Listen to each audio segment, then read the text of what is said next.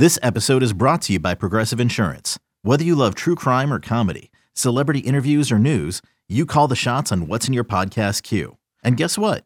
Now you can call them on your auto insurance too with the Name Your Price tool from Progressive. It works just the way it sounds. You tell Progressive how much you want to pay for car insurance, and they'll show you coverage options that fit your budget. Get your quote today at Progressive.com to join the over 28 million drivers who trust Progressive. Progressive Casualty Insurance Company and Affiliates.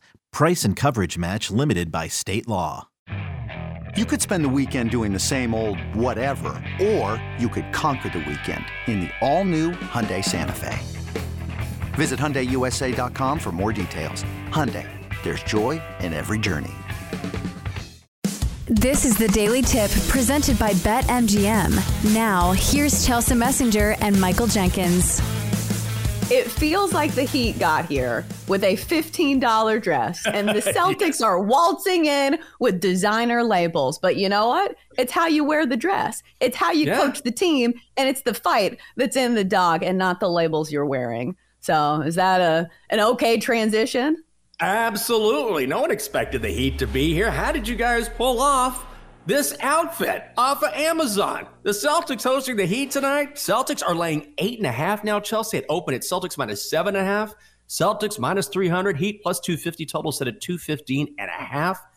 Again, this line has moved in Boston's direction.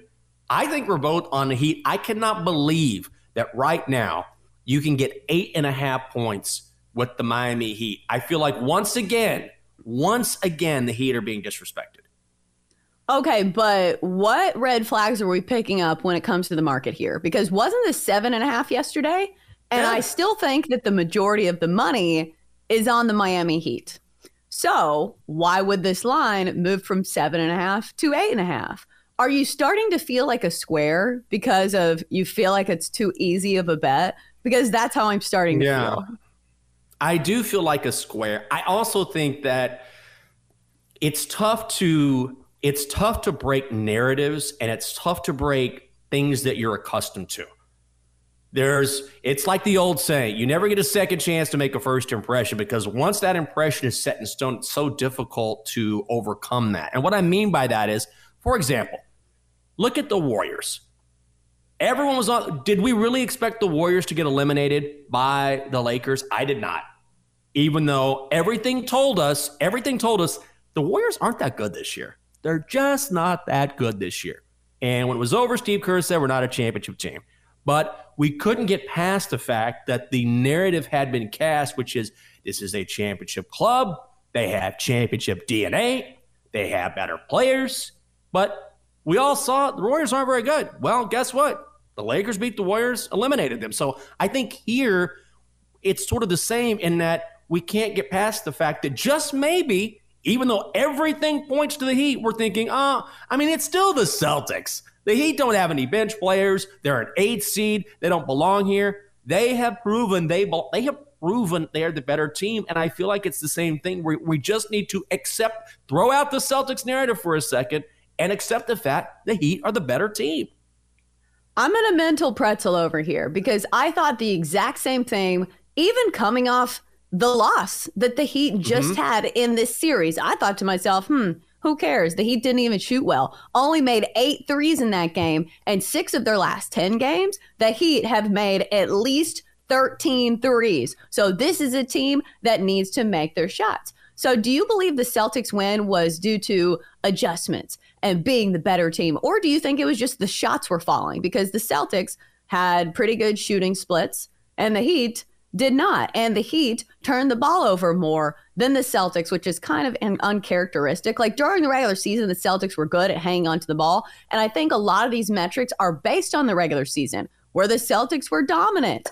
But I still can't get to a place where I'm thinking, I want to lay 8.5 points with the Celtics. Because even if you feel like the Celtics are going to win, they've been terrible at covering numbers at home. Not a winning record against the spread at home this season in the postseason. They've lost some of these games outright to teams which with far fewer talented players on their roster. Look at that outright loss to the Atlanta Hawks. You're telling me you don't think Jimmy Butler can get it done? At least cover an 8.5? Yeah. I don't see a way that the Celtics cover the spread. But again, I was wrong on the Celtics last game. So maybe I'm just a square sitting over here with my square thoughts.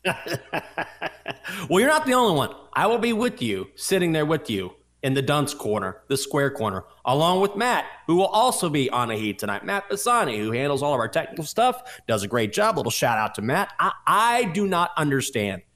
And I think part of my problem is, if we're talking about narratives, this reminds me of yesterday when I was watching Forensic Files, like I often do in the afternoon.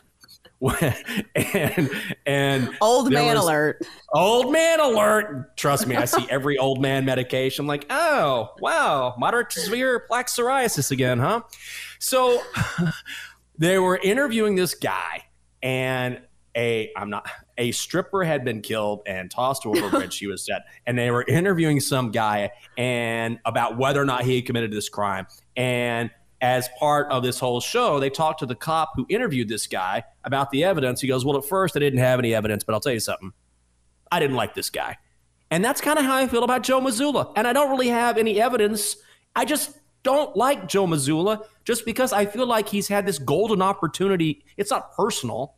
I'm just saying he has this golden opportunity. He has the Celtics right in front of him, signing this long-term contract, and he has been a massive disappointment. I think he's going to get fired if the Celtics don't rally and win this series, which is not going to happen. It's not going to happen. If it happens, feel free. Call me out. First time in history it will have ever happened.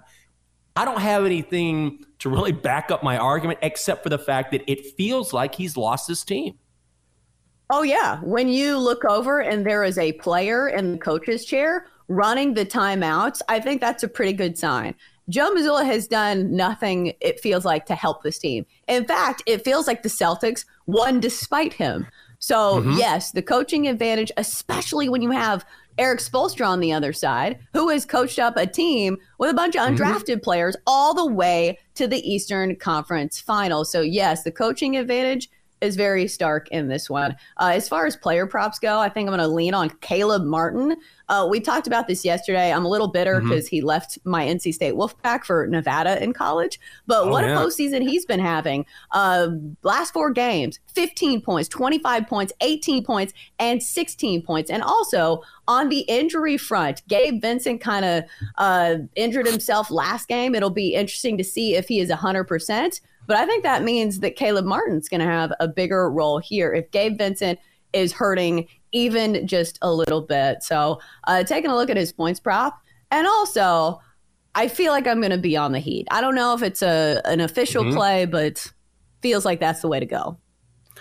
Also, I'm glad Matt brought this up in the chat because I was just about to talk about it. There was a headline yesterday that says, and of course, all this is source-based. You can believe it or not. Take it for what it's worth. But the Celtics are, quote, tired of fake liking each other. They don't really like each other, but they're pretending to like each other. You look at the Heat, this is a very close group. You can tell just by the way they speak about one another. It's been well documented. Heat culture. We talk about that here on the show. Heat culture. These guys are close. The Celtics, according to this story, not close, Chelsea. Is that a factor as well?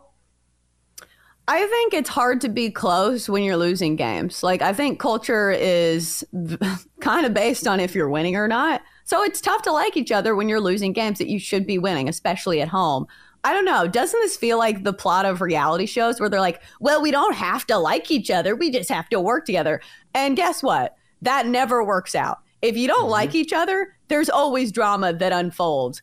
I know you've been peeking at some of those reality shows. Isn't this something they say all the time? We don't have to like each other, you know. Well, it seems like you kind of do.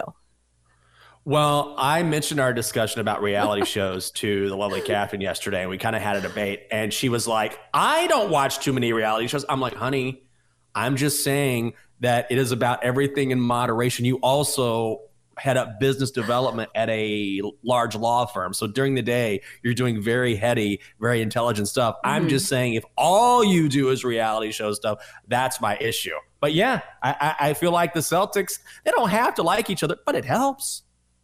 Yeah, especially when you have a coach that's not good at rallying the troops. because we see this in Selling Sunset, like the head of the real estate company. And he's like, well, it's not my problem. Like, dude, yeah, it is your problem. This is your sales team. So maybe you should stick your head in there and fix some of the problems that you have. But bottom line for me, I think it is the Heat.